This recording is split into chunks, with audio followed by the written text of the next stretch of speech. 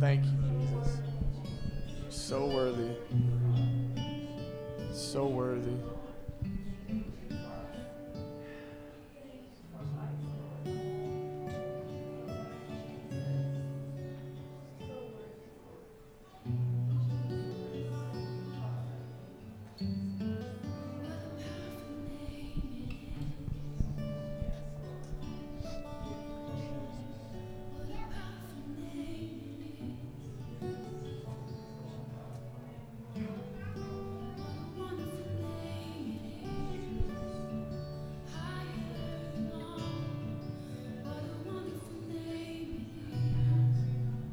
Yes, Lord, we thank you.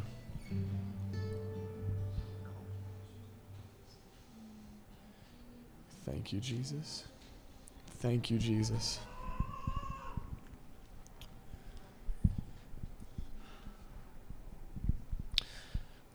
Sometimes it's just good to sit in the weight and the holiness of his presence.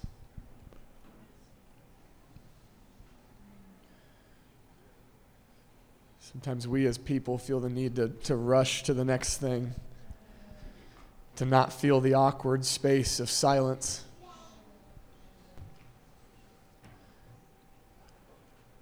But sometimes it's in the silence that the Lord wants to speak, to feel the weight of his holiness. So let's just take a moment. Ask the Lord for greater revelation of his holiness.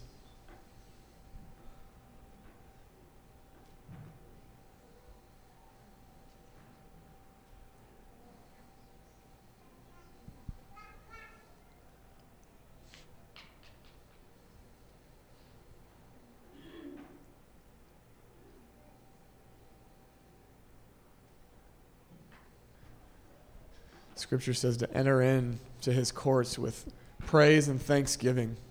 Let's just take a moment as we've praised the holy name of the Lord. Feel free, just briefly, one at a time. Let's just declare out thankfulness. Thank him. Thank him. Let's just individually, one at a time. If you've got something that you just want to just say out, declare out, thanking the Lord. Be loud so all of us can hear.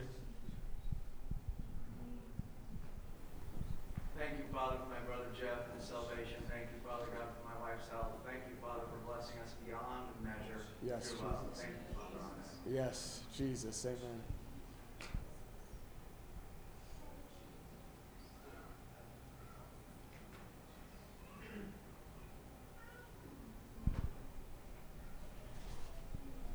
Thank you, Jesus, for life. Thank you for our provision, that you take care of us, God. Thank you for heat. Thank you for salvation. Thank you for righteousness. Yes, Jesus. Thank you for the sound of life through the beautiful babes. Yeah.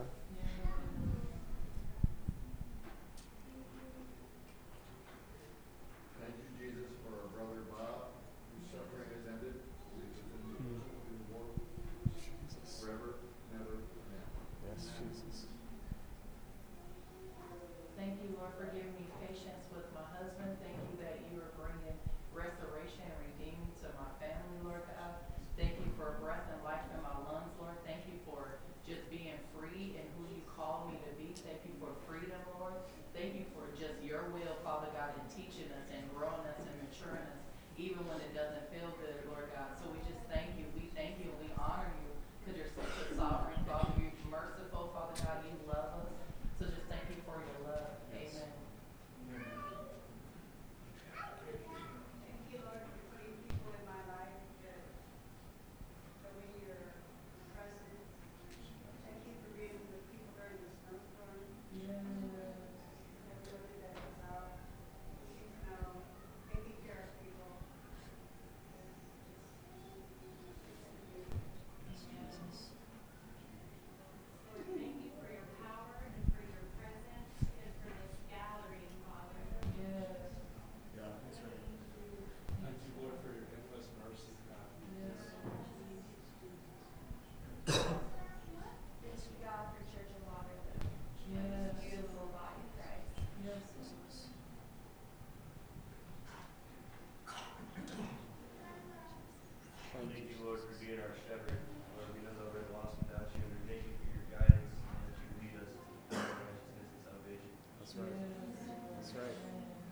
That's right. Thank you, Lord, for getting us all here safely. Yes, Lord.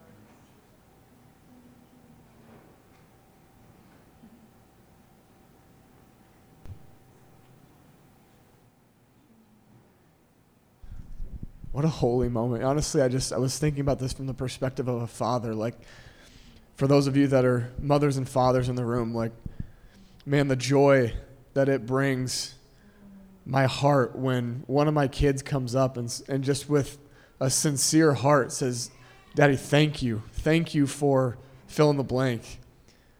Thank you for taking me here. Thank you for this food, this meal. Thank you for playing with us. You know, the sincere gratitude. And I just get this picture of the joy of the Father's heart as he just looks down upon this gathering, which the enemy wanted to steal through weather and not have us gather. And I just see the joy on the Father's face that he was able to bring a small group of people here and that we're just thanking him. His children are just thanking him. And I feel the favor of the Lord as he smiles down. Hi, baby.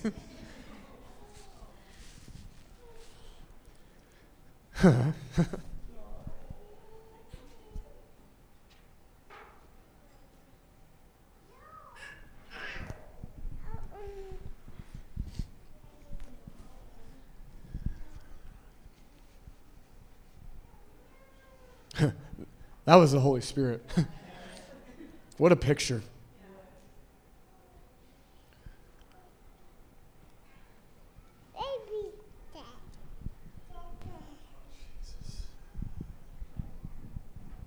Father, we just come before you today with hearts of gratitude. We thank you, Holy Father,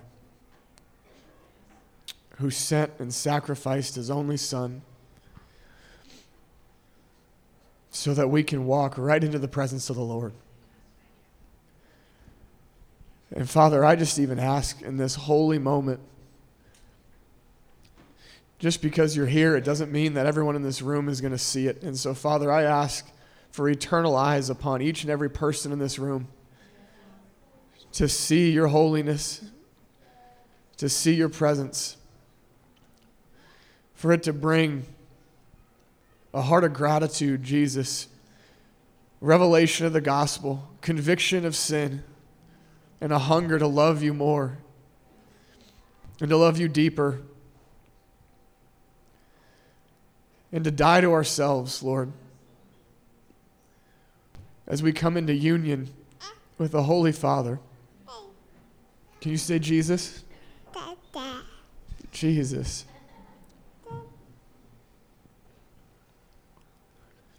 Emmanuel. God is with us. Amen. Amen. We just want to dive into the Holy Scriptures. Amen. Amen.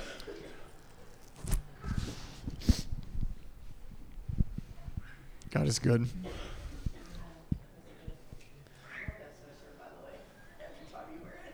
Bonita Beach. Of course.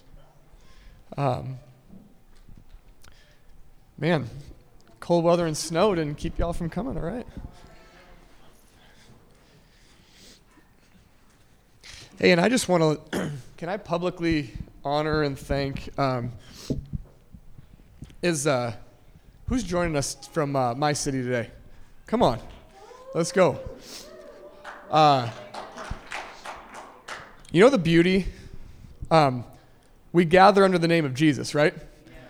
And I just love the fact that, man, we're brothers and sisters in Christ, and y'all can hop in, hop out, hop in, hop out, and we can just gather because at the end of the day, we're gathering under the name of Jesus. And Jesus has done the same thing in so many of our lives that it's just fun. Whether it's just hopping across town to worship together or for those of you that have been to the nations or different places, there's something so unifying about the power of the Holy Spirit that you may not even know people, but you jump into a Holy Spirit gathering And it's just like there's a unity and a family there that you don't even know these people, but you're unified in spirit, you know. And some of them, sometimes you don't even know the language, right? But there's just a unity there. So welcome you guys. Appreciate you guys being out here today and trekking all the way out here. I feel like it's because the Lord's going to do something. And there's something about when Holy Spirit people get in a room together. Lord doesn't matter what name, church name you're under when we get in a room. He cares about whether you carry the banner of Jesus. And when we gather together under the banner of Jesus, in unity of the Holy Spirit, I think things happen when we're expectant. You know what I mean? So appreciate y'all being here, and I'm expecting the Lord's going to do some wild. He's already doing things, so enough on that. But yeah. Well, we're going to dive in. We've been just chewing on this idea of word and spirit. We didn't do announcements. Whatever. Whoops. My bad. We'll get to those eventually. We've been chewing on this idea of word and spirit. And last week we kind of hit heavy on like what is the word and the necessity of the word, right? I apologize. We usually record these, put them up on a podcast platform for people to be able to chew on if they missed it. Last week got messed up for some reason. It didn't record right, but it's a very low quality one if you need to check it out. But really kind of focused in on the word. We won't rehash all of it, but I feel like the Lord's just kind of bringing us through these weeks here of like He wants to teach on word and spirit. And I'm realizing as we begin to unpack it, there's just so much that goes into it. And there's a lot of things that can go into it. And so we're going to teach. Me and CJ, we've been dialoguing in the last few weeks. And I just feel like we're going to kind of keep teaching on this and hammering on some different lenses and ways of looking at it until He says stop, okay? So we're going to get as well to the spiritual giftings. We hit on some of that a few weeks ago for those of you that were here. We just read the text and put it into action, and it was amazing. For those of you that were here, people were, we were words of prophecy, miracles, faith, tongues and interpretation. We just read the text and said, okay, here's what the text says. Let's do this in its proper place. And God just kind of moved through it. It was pretty cool. We didn't even really teach on it. And so we're going to hit the spiritual gifts eventually. Maybe a little bit today, maybe a little bit next week or whatever, but we'll get there too. But there's so much that goes involved with this. So do you want to maybe just share kind of where the Lord was landing on it this week with this whole the root thing? Well, first of all, I do want to say it's really good to see everybody here, especially on a day like this. It's pretty crazy, but, sometimes, we live about 35 minutes from here, and Nick's always talking about how it's crazy that we drive that long, but when we lived in California, we drove an hour and a half for tacos. So I really don't think this is definitely much better than tacos. Yeah, we would drive to the craziest places for the smallest things, and this is just what I would say. We were trying to go out in the snowstorm. Was that Friday? To do a podcast together, and our wives are just laughing at us, and I'm like, just another day, just another day. But I'm praying Him closer. Eventually, the Lord will answer that. Yeah. So, but something that the Lord, what Nick hit on about. The perspective of a father for those who have children. I think there's one thing when we had our boys, I feel like I understood Scripture a little bit more from the perspective of a loving father towards their child. And it really brought a lot of light to things. And so for those who are parents, the difference between when your kids complain about everything and when they're thankful for everything. Amen. How many of you love it when your kids just complain about everything? Nobody. And so, and I began to look at this. One of the very first things when I came to the Lord in 2009 was our pastor really taught on the power of our words. He taught on what it means to be a person of praise compared to a complainer and those who murmur and complain. And my go-to people that I always look at is the Israelites. I talk about them a lot, but I think there's so much that we can take away from that. And I remember calling up Nick, and I was just like, man, I think there's something here Because over my years in ministry, when we'd pray for people, specifically even in deliverance, one of the number one things, probably the majority, that I've seen as the root of a lot of what was going on and a lot of the open doors was actually a root of bitterness. And it was like 9 out of 10 times, there was always some form of unforgiveness, some form of offense, of anger, of hatred, that developed in this spot, and they just never took care of it. And so over time, and in James, it actually talks about this, James 1, if you guys want to write this down, James 1, read the whole chapter. But in verse 15, it talks about how, leading up to this verse 15, it talks about how we can't blame God for these temptations because we are actually enticed by our own desires. And it says that when, in verse 15, it says, well, actually, I'll just go for it real quick. I really don't Let's do this real quick because we do this before we open the Word. Would you raise your Bibles? Yes. If you want, stand in reverence to the holy Word of God, if you want or are able. And would you just repeat after me before we dive in? Say, Jesus, Yahweh, Holy Spirit. We believe this is your holy written word, and we commit to obey the words that we're about to read. Amen.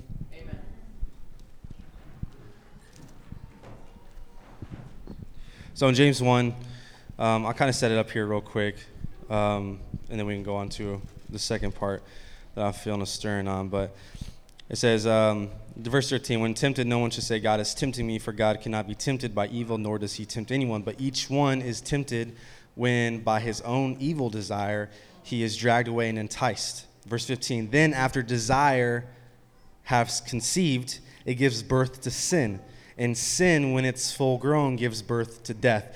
And there's a version here, if you read, where it says, and when desire conceives, it gives birth to sin. And it says, when sin is allowed to grow, it gives birth to death. So when things are planted, or when we take the bait of Satan, when these things are allowed to grow, it gives birth to these things. So when you have unforgiveness or bitterness, or if you are always offended by something, or you're complaining, those are actually indications that there is a root of something there that you have allowed to grow and you have not taken care of it. And so, we want to talk about deep spiritual things, and we want to talk about going here and doing all these things for the Lord, but in reality, it's actually in the most simple things that we do on our daily our daily moments is actually when we allow these things in that actually dictates how we go and how we mature. Amen? And in Hebrews 12, verse 14, Hebrews 12:14 says, make every effort to live in peace with all men, to be holy. Without holiness, no one will see the Lord. See to it that no one misses the grace of God, and that no bitter root grows up to cause trouble and defile many. So we know that there are things that we grab onto, things that we hold on to, that we allow to kind of linger and grow. And I want to kind of really touch on the importance of what it means to live a life of praise and live a life of complaining. Because like I said, one of the first things I learned was the power of our words. And as I grew and was maturing, I realized that a lot of my prayers were actually me just complaining to God. And a lot of my responses and a lot of the words that I was saying, in fact, I would honestly speak so much death over myself. And when I had this revelation, I realized, I pray and ask God for this, but then I turn and I complain about that very thing. And so there's no faith. There's no faith there. And in 1 Corinthians 10, you want to add anything to this anytime, bro? So the Israelites. So 1 Corinthians 10, turn there real quick or write it down. I encourage you to turn there. We'll read a handful of this. But let's go to the Israelites. How many of you know the story of the Israelites coming out of Egypt? If you've heard it, I'm not going to obviously explain the whole thing. I encourage you to read through it. So God brought his people out of Egypt as they were slaves and into the wilderness. The goal was to go to the promised land. It was probably like a 10 to 14 day journey to the promised land from there. And when they got to the edge of the promised land and God told them to go spy out the land, out of the 12, only 2 came back with a faith-filled positive report.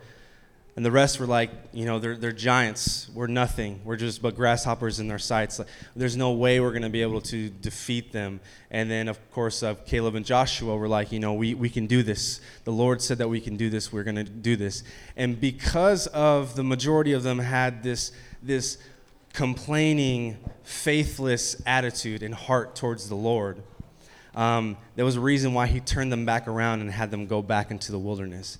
And of course, it turned into 40 years in the wilderness. And so the reason, I want you guys to understand this, the reason why they were in the wilderness for so long was because mainly they continued to murmur and complain towards God. Now we're talking about the God who brought the plagues, freed them from 400 years of slavery, led them through the desert, did all these amazing wonders for them, provided for them constantly. Their clothes and their shoes never wore out. Amen. And yet they continue to have this heart, because how many of you know that even though they left Egypt, there was still Egypt inside of them? And so you always want to know why God chose Moses to lead the Israelites and not anyone out of the group. Anyone know why? Is because he was not born a slave. He was born in the palace. He was raised in the palace. And so he didn't have a slave mindset like they all did. And so he chose Moses because he could lead them out. Moses said, I've experienced that life. We're not going back. He didn't want to go back to slavery. He was never a slave, but he understood it. And he was never wanting to go back. Yet they were slaves, and they consistently complained and wanted to go back. And so in 1 Corinthians 10,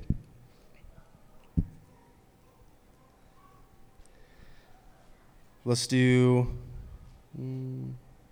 start in 6. So he's talking about the Israelites here. Now these things occurred as examples to keep us from setting our hearts on evil things as they did. Do not be idolaters, as some of them were. As it is written, the people sat down to eat, drank, and got up to indulge in pagan revelry. We should not commit sexual immorality, as some of them did. And in one day, 23,000 of them died. We should not test the Lord, as some of them did, and were killed by snakes. And were killed by snakes. And do not grumble or complain, as some of them did, and were killed by the destroying angel. These things happened to them as examples and were written down as warnings for us, on whom the fulfilling of the ages have come. So if you think you are standing firm, be careful that you don't fall. So he's saying, he lists 4 things. They had idols. They were in sexual immorality.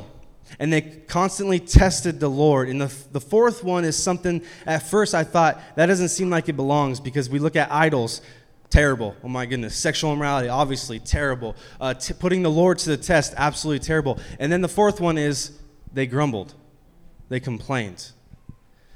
And see, these 4 things that happened, they were written down so that we can look at these things. And the fact that they put complaining in the same category as idols, sexual immorality, and the testing of the Lord points that there is an importance, that God does not like complaining. He loves you. Don't get this wrong. He loves you. But there's something about complaining that I personally believe, and I wrote this down in my notes, which actually, I'm kind of going noteless right now. So, that complaining is actually an accusation towards God that says, God, you're not doing the job that I think you should do. And then and deep down, it's, I think I can do a better job than you with this. Complaining is an accusation to the Lord. So Yeah. And you know the interesting thing, the question becomes why is complaining such a big deal? What's the reason for it? And when you go back to the passage he's referencing in 1 Corinthians 10, where he's referencing the Egypt stuff, interesting point here. When you read that text in Exodus and Numbers, so they do some things like complaining, like make idols, like accuse their leaders of certain things. And at the first time they do it, you want to know what God does? He actually blesses them. Not blesses. He kind of heeds their complaints. Okay? Then, later on, we see them doing it again, those same things, complaining being one of them. And all of a sudden, you get this there's like a trigger. Like, people are getting struck down. There's serpents that are being sent to bite people. There's diseases that are put on the people. When they accuse Moses of certain things, their leader, they're complaining against their leader. God has harsh reactions. And the question is why? Why is there a difference between one part and the next? And it's actually very simple when you read the text in the narrative of it. In between those two things is Mount Sinai. What happens at Mount Sinai? Covenant. When they entered into a covenant relationship with the Lord and they complained against holy God, when they complained against their leader, when they made other idols, the Lord says, when you enter into covenant with holy God and his holy people, there is a responsibility for us to represent him well and to uphold our end of the bargain to a non-believing world. Because what did he say at Sinai? Well, even this goes back to Genesis when he tells, he gets a couple different calls to Abraham. The first one is, I'm going to bless you, I'm going to give you nations. And then he says, I'm going to have you, you're going to be a blessing. You, God's people, will be a blessing. I'm going to put you on display for all the nations, and they will be drawn to you by the manner in which you act and by presence being with you. So why is complaining such a big deal? And I'm going to even go specifically to the body of Christ, okay? Why is it such a big deal? Am I just really echoing here? Sorry, guys. Why is it such a big deal when we not only hurl accusations against God, grumble and complain against God, but grumble and complain against fellow believers and against our leaders? Why is it a big deal? Because it's a misrepresentation of God's character and who he is. And God takes that really seriously. Not when you're a non-believer. You're not held to that standard. You don't know truth. You're ignorant to truth, right? You're not taking the name Yahweh. You're not taking the name Christ. But he says the moment that you enter into covenant, now there's a serious thing in taking the name Jesus. That you can't just take the name Jesus and then do whatever you want and spit on his name, right? And when I grumble and complain against Jesus, especially outwardly to other believers, what does that tell a non-believing world? Right? What does that speak to a non-believing world? Go with me to Romans chapter 12. Guys, and I think this is really important as we talk about spiritual gifts. Because you want to know the irony? We just read out of 1 Corinthians 10. What does he talk about 2 chapters later? Spiritual gifts. 1 Corinthians 12. I'm going to read out of Romans 12, starting in verse 9. You want to know what's immediately before this part in Romans 12? Spiritual gifts. Interesting. Why is that? Why is it that seemingly, and there's another one too that I'm missing, but why is it that seemingly when God wants to talk about outpourings of the Holy Spirit, God moving in power, his giftings being poured out, all these things that we on the surface as the body of Christ want to go, yeah, I want to see God move. I want to see crazy things happen. Meanwhile, our tongue is cutting down the fellow believer next to us, and we're wondering why maybe we don't see these things. Why is it in Scripture that we see spiritual giftings and the honoring and upholding of one another in the body of Christ linked? Because God cares so much about it, because he knows the purpose of spiritual gifts is to actually unify the body. What is the body? We're in covenant relationship together. And our covenant, whether it be a marriage, whether it be the church, the covenants that God puts in our life, he wants to put on display to a non-believing world. And he knows that there is such power, I'm talking Holy Spirit power, when our lives can testify to a non-believing world that that's the very thing the enemy is going to attack. It's the very thing. You better believe it's demonic. I mean, you've said this before, like if God inhabits the praises of his people, who inhabits the complaints? Right? Because the enemy knows if I can get them to turn on one another and start complaining, and then you want to ask me for an outpouring? You can't even honor one another. You can't even stop your tongue from talking about the person next to you for more than a week. And now you're going to ask me, you're going to praise me, and you're going to say, Lord, we want your holiness, but you can't stop your tongue from cutting down the person that I've brought into covenant with you. Does that make sense? So Romans 12. This is why also in 13, the root of all this is love. Love for one another, love for God. That's how you see this played out, right? Romans 12:9. Let what be genuine? Love. Abhor what is evil, hold fast to what is good. Love one another with again, this is if you read the verses right before it, spiritual giftings, okay? Love one another with brotherly affection. Oh, I love this one right here. We will live by this, what I'm about to say. If you enter into this place enough, I will unabashedly say this is a standard that I ask you to hold me to, and I ask you to hold everybody in this room to. You ready? Here it is. Outdo one another in showing honor. Outdo one another in showing honor.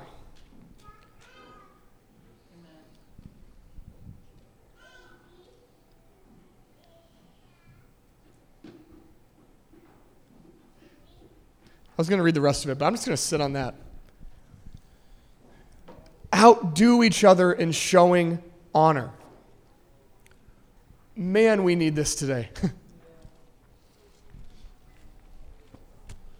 If we can be a people who out of our mouths can honor one another, honor the leaders that he's put in place, honor the brother and sister he's brought next to us.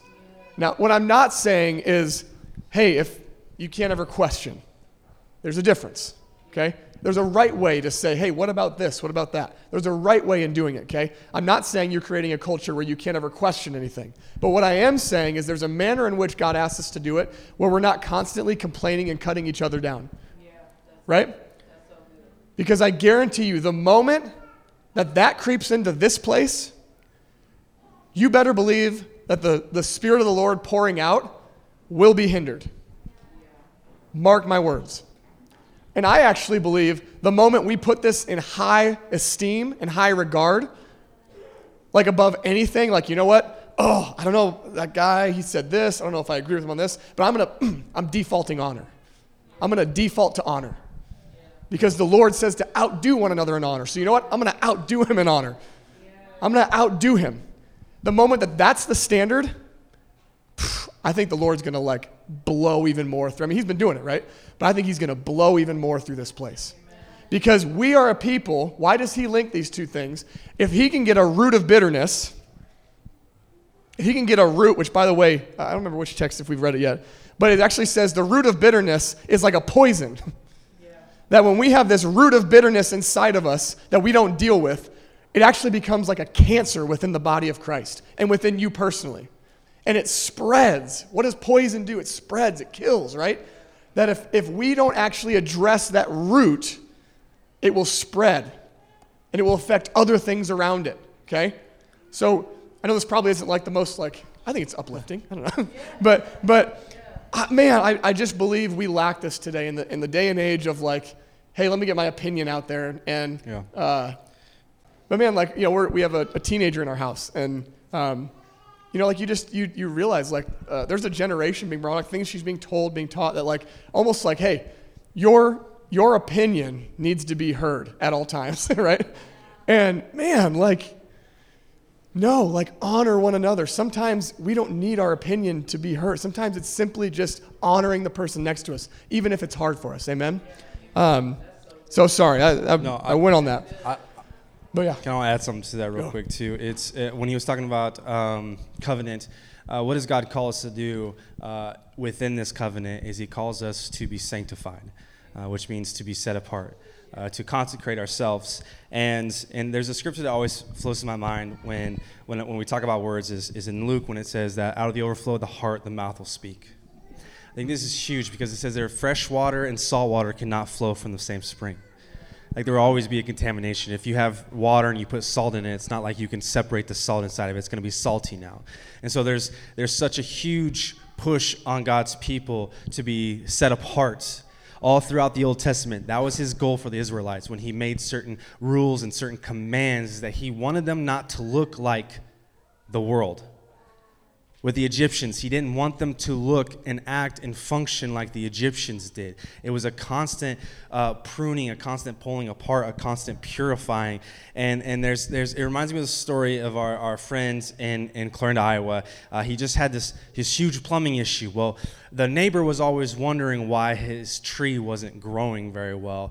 And our friend just found out it was because the tree's root system was actually inside of his sewage waste system. So as the water was his house was backing up and he was wondering why, is because the roots of the trees actually broke through the piping and were actually trying to get nutrients from his waste. And the tree wasn't growing. And so I, see everything as a sermon in my life. And so I'm immediately thought man, I could preach that. I could so preach that. And I realized because, sometimes wherever you're planted, that's where you're getting your nutrients from. Well, where are you planted at? One, where are you trying to get your source from?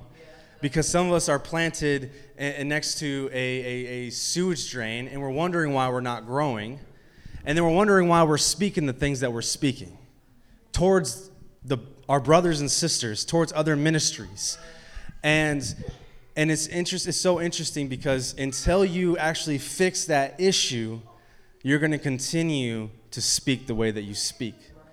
If you're wondering why you're complaining, well, what are you filling yourself up with, first of all? Out of the overflow of the heart, the mouth will speak. What are you setting your eyes on? What are you setting your ears on? And this is why God says sanctification, because when you become a believer, we're not going to listen to the same things we used to listen to. We're not going to watch the same things that used to entertain us before. We're not going to hang around and dwell within the same people that we used to, because now what we're doing is we're setting our eyes on things of God. And I said this before at House Fires, is that we're Hebrews, I believe, where it says, 1 Corinthians, where it says, when I was a child, I thought like a child. I talked like a child. I reasoned like a child. When I became a man, I put childish ways behind, which means that we pick up and we take where we were rooted and placed, that we picked up and we planted ourselves in the kingdom now, and the things of God. And that will influence. So if you ever wonder, and I do this all the time when I have conversations with people, and they're sitting there and they're cussing and they're doing all these things and they're a believer and they're doing all this stuff. And I'm like, well, you can actually tell how much time someone is spending with the Lord by how they're speaking. So. That's super good. That's super good. And here's why I want to, you may ask, why is this in the Word and Spirit talk? I mean, we've kind of addressed on it, right? The question would be, why is it in the Bible right next to the Word and Spirit, the Spirit talk, right? Because I think as we see the Lord pouring out, as we see even spiritual giftings being poured out, which, by the way, we will be a place where we see spiritual giftings. You want to know why? Because it's in my Bible. Is it in your Bible? It's in my Bible. So we will see that. We will see it in a biblical manner. We will ask for it. Why does Paul say in 1 Corinthians later on, in 14, he says, earnestly desire the spiritual giftings. And then he says, here's a way in which to do it. But he says, earnestly desire them. Why is that? Because he knows that when spiritual giftings are flowing in a body, there's unity, right? There's power. There's demonstration of covenant relationship with the Lord. And so as we enter into the Lord doing these things and God pouring out, I get that this is a topic. I said it last week. Go listen to the terrible recording we had on it if you want. But Word and Spirit tend to be pitted against each other. And we addressed kind of the Word thing last week, right? But they're not meant to be pitted against each other. Now, I will say as kind of can I give maybe a holy exhortation on this, okay? A caution, okay? How the enemy is going to try and disrupt this is, I think of it like, if you think of like a 4-lane highway, all going, one direction, okay? Within those lanes, those different lanes, on this spectrum, sometimes there's like, hey, there's maybe some people who express these things kind of this way, and then you have, in this lane, they maybe express it this way, and then over here, maybe, you have more of this, less of something else, and in this lane on the far side, it's kind of more of this, less of something else, but they're all on the same highway. They're all going the same direction. They're all leading to the same place. They're maybe in different lanes, driving at different speeds or driving different cars, but they're all in the same lane. And I think sometimes what the enemy, sorry, I'm losing my voice, or I'm just growing. thought I already did that. But what the enemy wants to do, so we have those lanes, and as long as you're in those lanes, let's rejoice and praise Jesus, right? In terms of like where you're at on the spectrum of how the spiritual gifts are being expressed. The problem is when we start getting on the shoulder, there needs to be some caution, right? If the lanes are the bounds of the Bible and God's heart and the Holy Spirit, and we start getting on the shoulder, well, that's not a good place to be because you're outside the lines, right? And what happens when you're on the shoulder? If you keep going on the shoulder, where are you going to end up? In the ditch, right?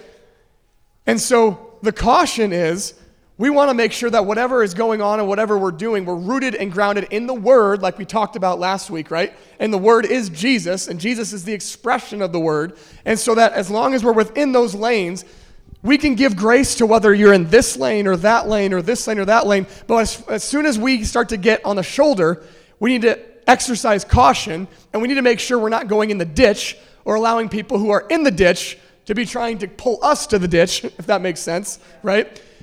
But what we don't want to do, and this is what I think the enemy does, is if you're in this lane here, and your brother or sister in Christ is in this lane here, he tries to say, hey, that person right there, they're in the ditch. They're in the ditch. Tell them they're in the ditch. Don't associate with them. They're in the ditch. When in all actuality, if they are in the ditch, yeah, that'd be one thing. But in all actuality, they're just in a little different lane. And we're all going the same direction. We all love the same Jesus. We all want the same Holy Spirit to be poured out.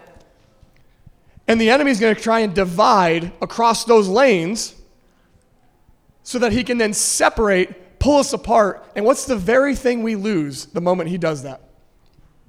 Unity. And in turn, Holy Spirit. Because when there is no unity, there is no Holy Spirit. I'm telling you. So my caution is, let's not focus on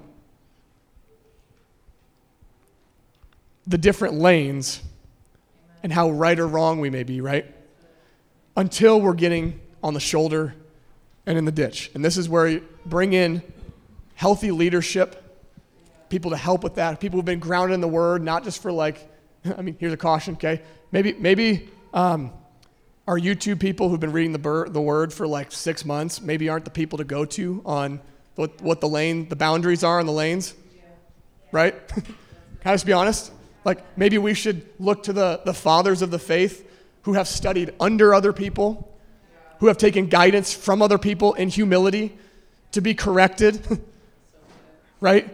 Who have studied for more than a couple months, right? But are pursuing the Lord steadily, faithfully in the Word for years, decades, under good, solid teaching.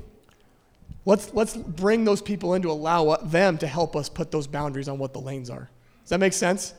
So my holy caution as we launch into more spiritual gifts, because we will be a people, I'm telling you, don't let last week make it seem like we will not be a people who earnestly desire spiritual giftings. We will be a people who earnestly desire spiritual giftings. Because Paul says to do it. It was in the gatherings. That was the thing that actually brought unity together, okay? But let it not tear us apart either. Major in the majors, minor in the minors, eat the meat, spit out the bones. Let's not make these things that are not gospel issues, right? And allow, here's my other ask. Sorry, CJ. Here's my other ask.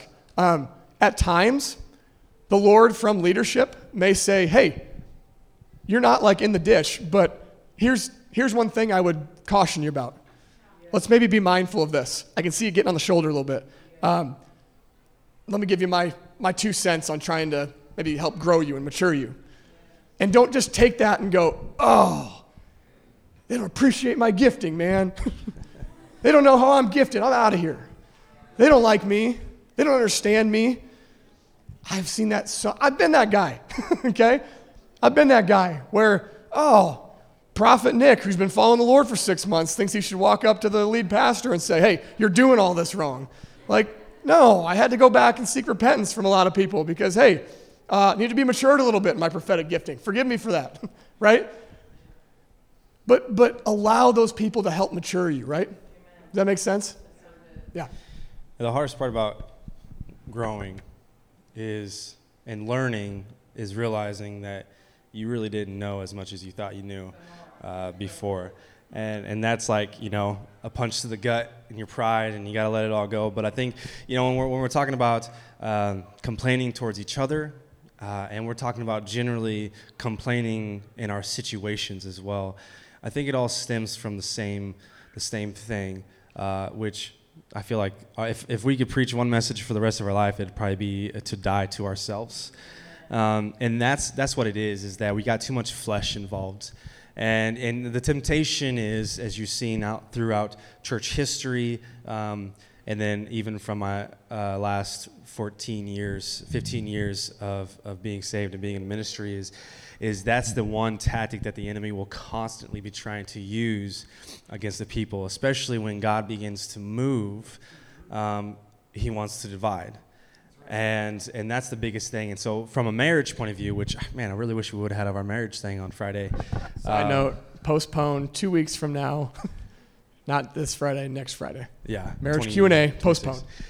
But if I can speak to you from a husband and wife point of view real quick, something that we were taught in the beginning was to identify how the enemy works. And when the enemy gets even a small foothold, you have to immediately take care of it.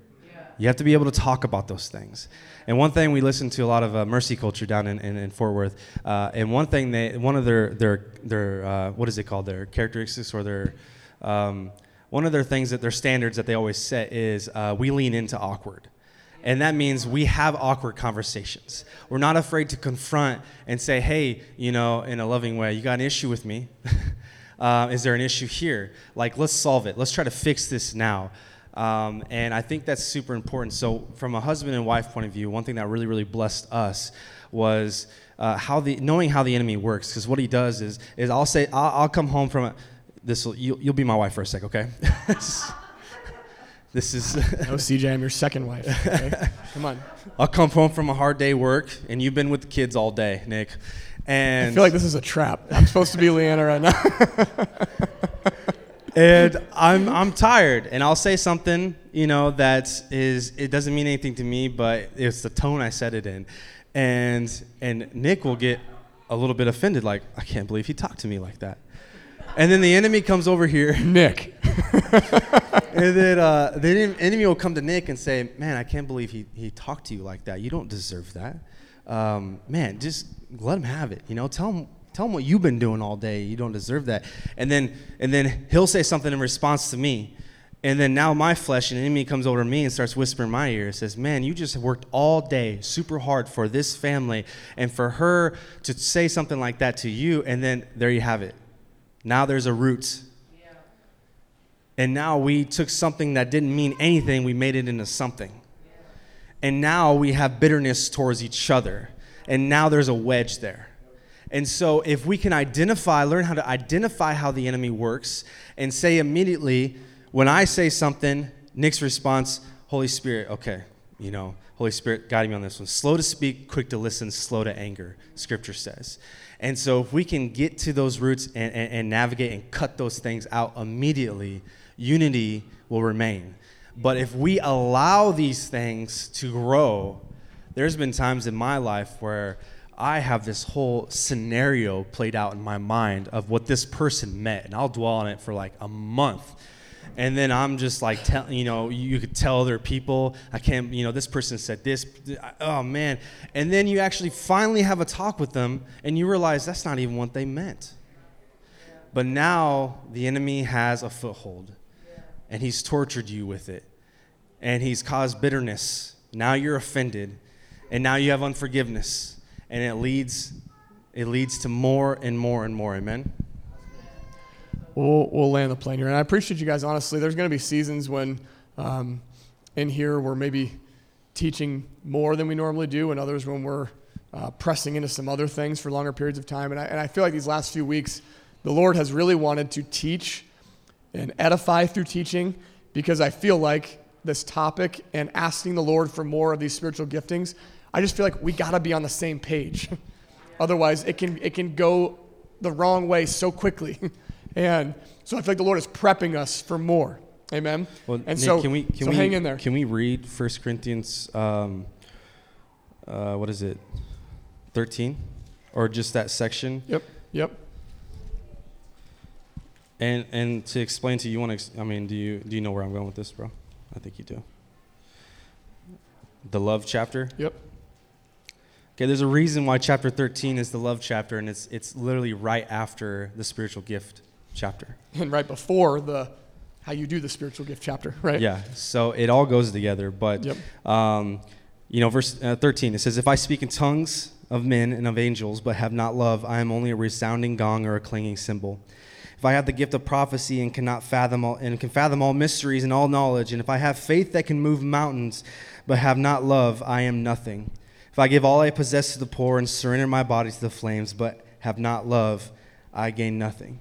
And then he goes into talking about love is patient, love is kind, it does not envy, it does not boast, it is not proud, it is not rude, it is not self-seeking, it is not easily angered, it keeps no record of wrongs. Love does not delight in evil, but rejoices. Everybody say rejoice. Rejoices in the truth. It always protects, always trusts, always hopes, and always perseveres. Love never fails. Yeah, that's right. So it's the base of how we can operate successfully in the gifts, is if we remain in love and remain in faith. Mm-hmm. Amen. Jesus, would you pray with me here?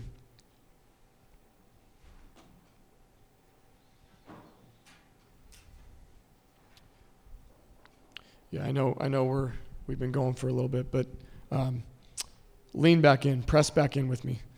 If your mind's wandered, press back in with me.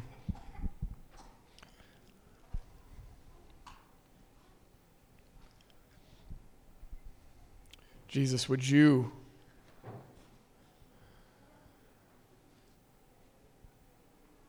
who in the beginning was the Word, and the Word was with God, and the Word was God.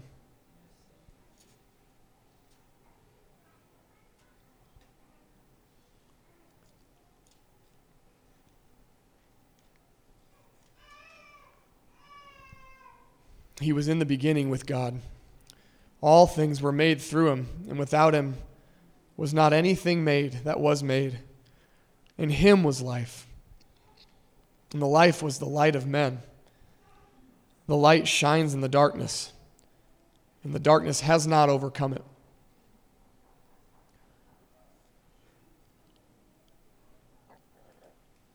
Father, we rebuke any spirit of bitterness in this place right now in the name of Jesus. Just zero in with me. Zero in. Father, we bring darkness to light. I pray against any division in the name of Jesus, past, present, or future, with what you're doing over this place. I pray your mighty hand, even upon this property. I just see like a mighty hand, his mighty hand, covering this property.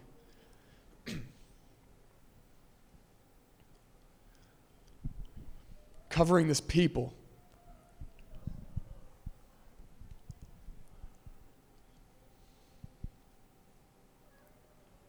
I pray a spirit of love for our brothers and sisters in Christ, because we have a love that's rooted in you, the Word.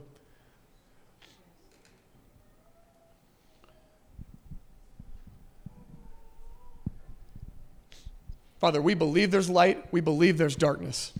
And I rebuke the darkness right now in Jesus' name. The darkness that wants to come in here and steal what you're doing. In the mighty name of Jesus, we rebuke it right now. And we shine the light on it. We see the tactics. It's cowardly.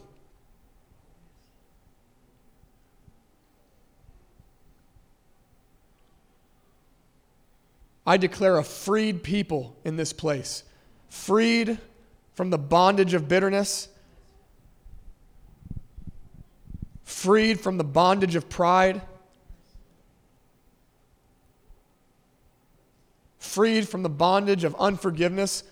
Okay, that's something right there. Someone needs to hear that. Someone needs to get up out of their seat and release that right now. Jesus. Unforgiveness in the name of Jesus. It will not take root.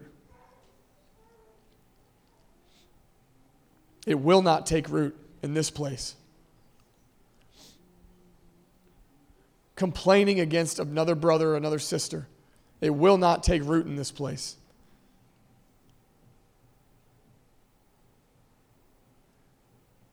The stakes are too high. The world is too dark. And your light needs to be brighter than ever.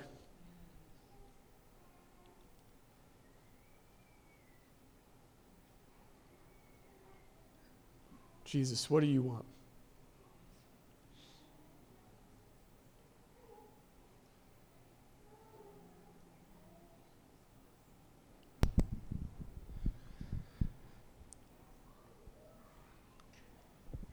I even just feel in my heart that it may not even be an offense that you have or bitterness towards someone specific, but even towards God. You might even have a root of bitterness towards the Lord because maybe he didn't perform how you thought he would. Maybe you've been praying for something and you just haven't seen the answer, and there's just been this bitterness or this offense that has developed towards him, which has stopped you from actually moving forward. And I just really feel in my heart that even with that, to lay it at the altar as well and to give it up. You have to understand that he loves you. Let's do this.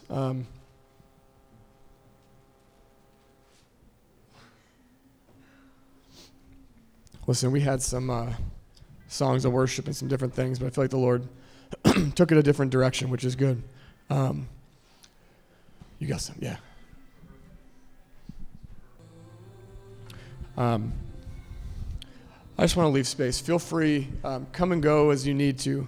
I feel like the Lord had us praise him on the front end. We were going to have some songs, but just want to move to a time of ministry and praise. I guarantee you she's not the only one in here who's crying out in this area. So I feel like the Lord's asking us for humility. Humility to say, Lord, what is it? What is it that I can lay on the altar and get out in the light before you to harbor no bitterness with no foothold for the enemy? Allowing a clear highway for us to just fly down to see God move. So if there's anybody else that just wants to be ministered to and releasing some of this stuff, maybe even confessing, not to everybody in here, but coming up front and saying, hey, I need to confess. I've been complaining about this. I've been complaining about this person. I've been grumbling. I've been dishonoring someone. Scripture says to shine the light on the darkness, right? And I feel like through humility, the Lord's going to move through humility. He's going to honor humility, dying to ourselves. If there's anybody else, just come up front here, sit in one of these front pews so we can know that you're wanting to be ministered to. As you sit, we're going to have some people come up and pray. Keep coming. If there's more people, keep coming. But I want you to allow the Lord, as we just kind of sit here for a second, I want you to allow the Lord to move over you.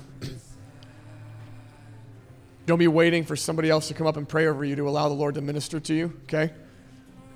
So I feel like he's going to allow the Lord minister, and then here we're going to bring some people up to pray here in a second.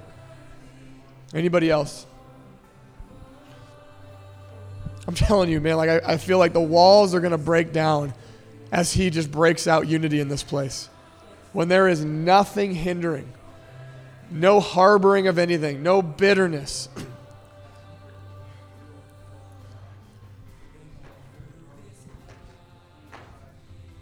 Those who aren't, feel free to worship.